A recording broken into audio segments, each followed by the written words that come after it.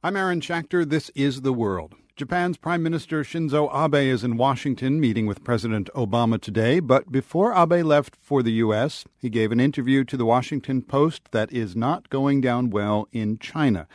Abe described China as having a, quote, deeply ingrained need to spar with Japan and other neighbors over territory because Beijing uses external disputes to rally domestic support. The World's Mary Kay Magstad is in Beijing. Mary Kay, what is the reaction there? Well, predictably, the foreign ministry spokesman Hong Lei said today that China is strongly dissatisfied with these comments, astonished, in fact, that they distort facts and they attack and defame China, and he demanded an explanation.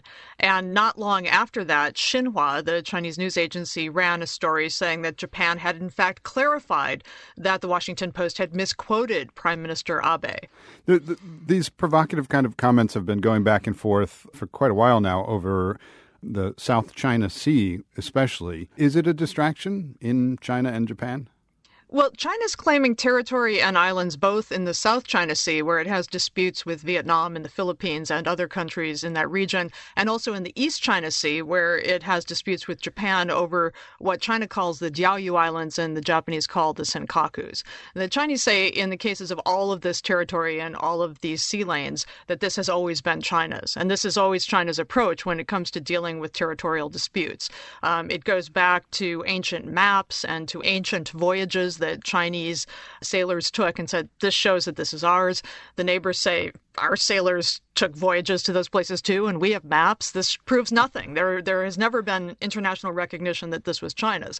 I think what's happening is that as the Chinese military strengthens and as it modernizes, it's flexing its muscles more, and China has over the last 2, 3, 4 years just become more aggressive in staking its claims to these territories. As we said, Abe is in Washington. I don't know, to a certain extent, it feels like the U.S. is playing the parent in this role between two squabbling children. Well, I'm not sure that the Chinese would see it that way. I think they see the equals in this relationship to be China and the U.S.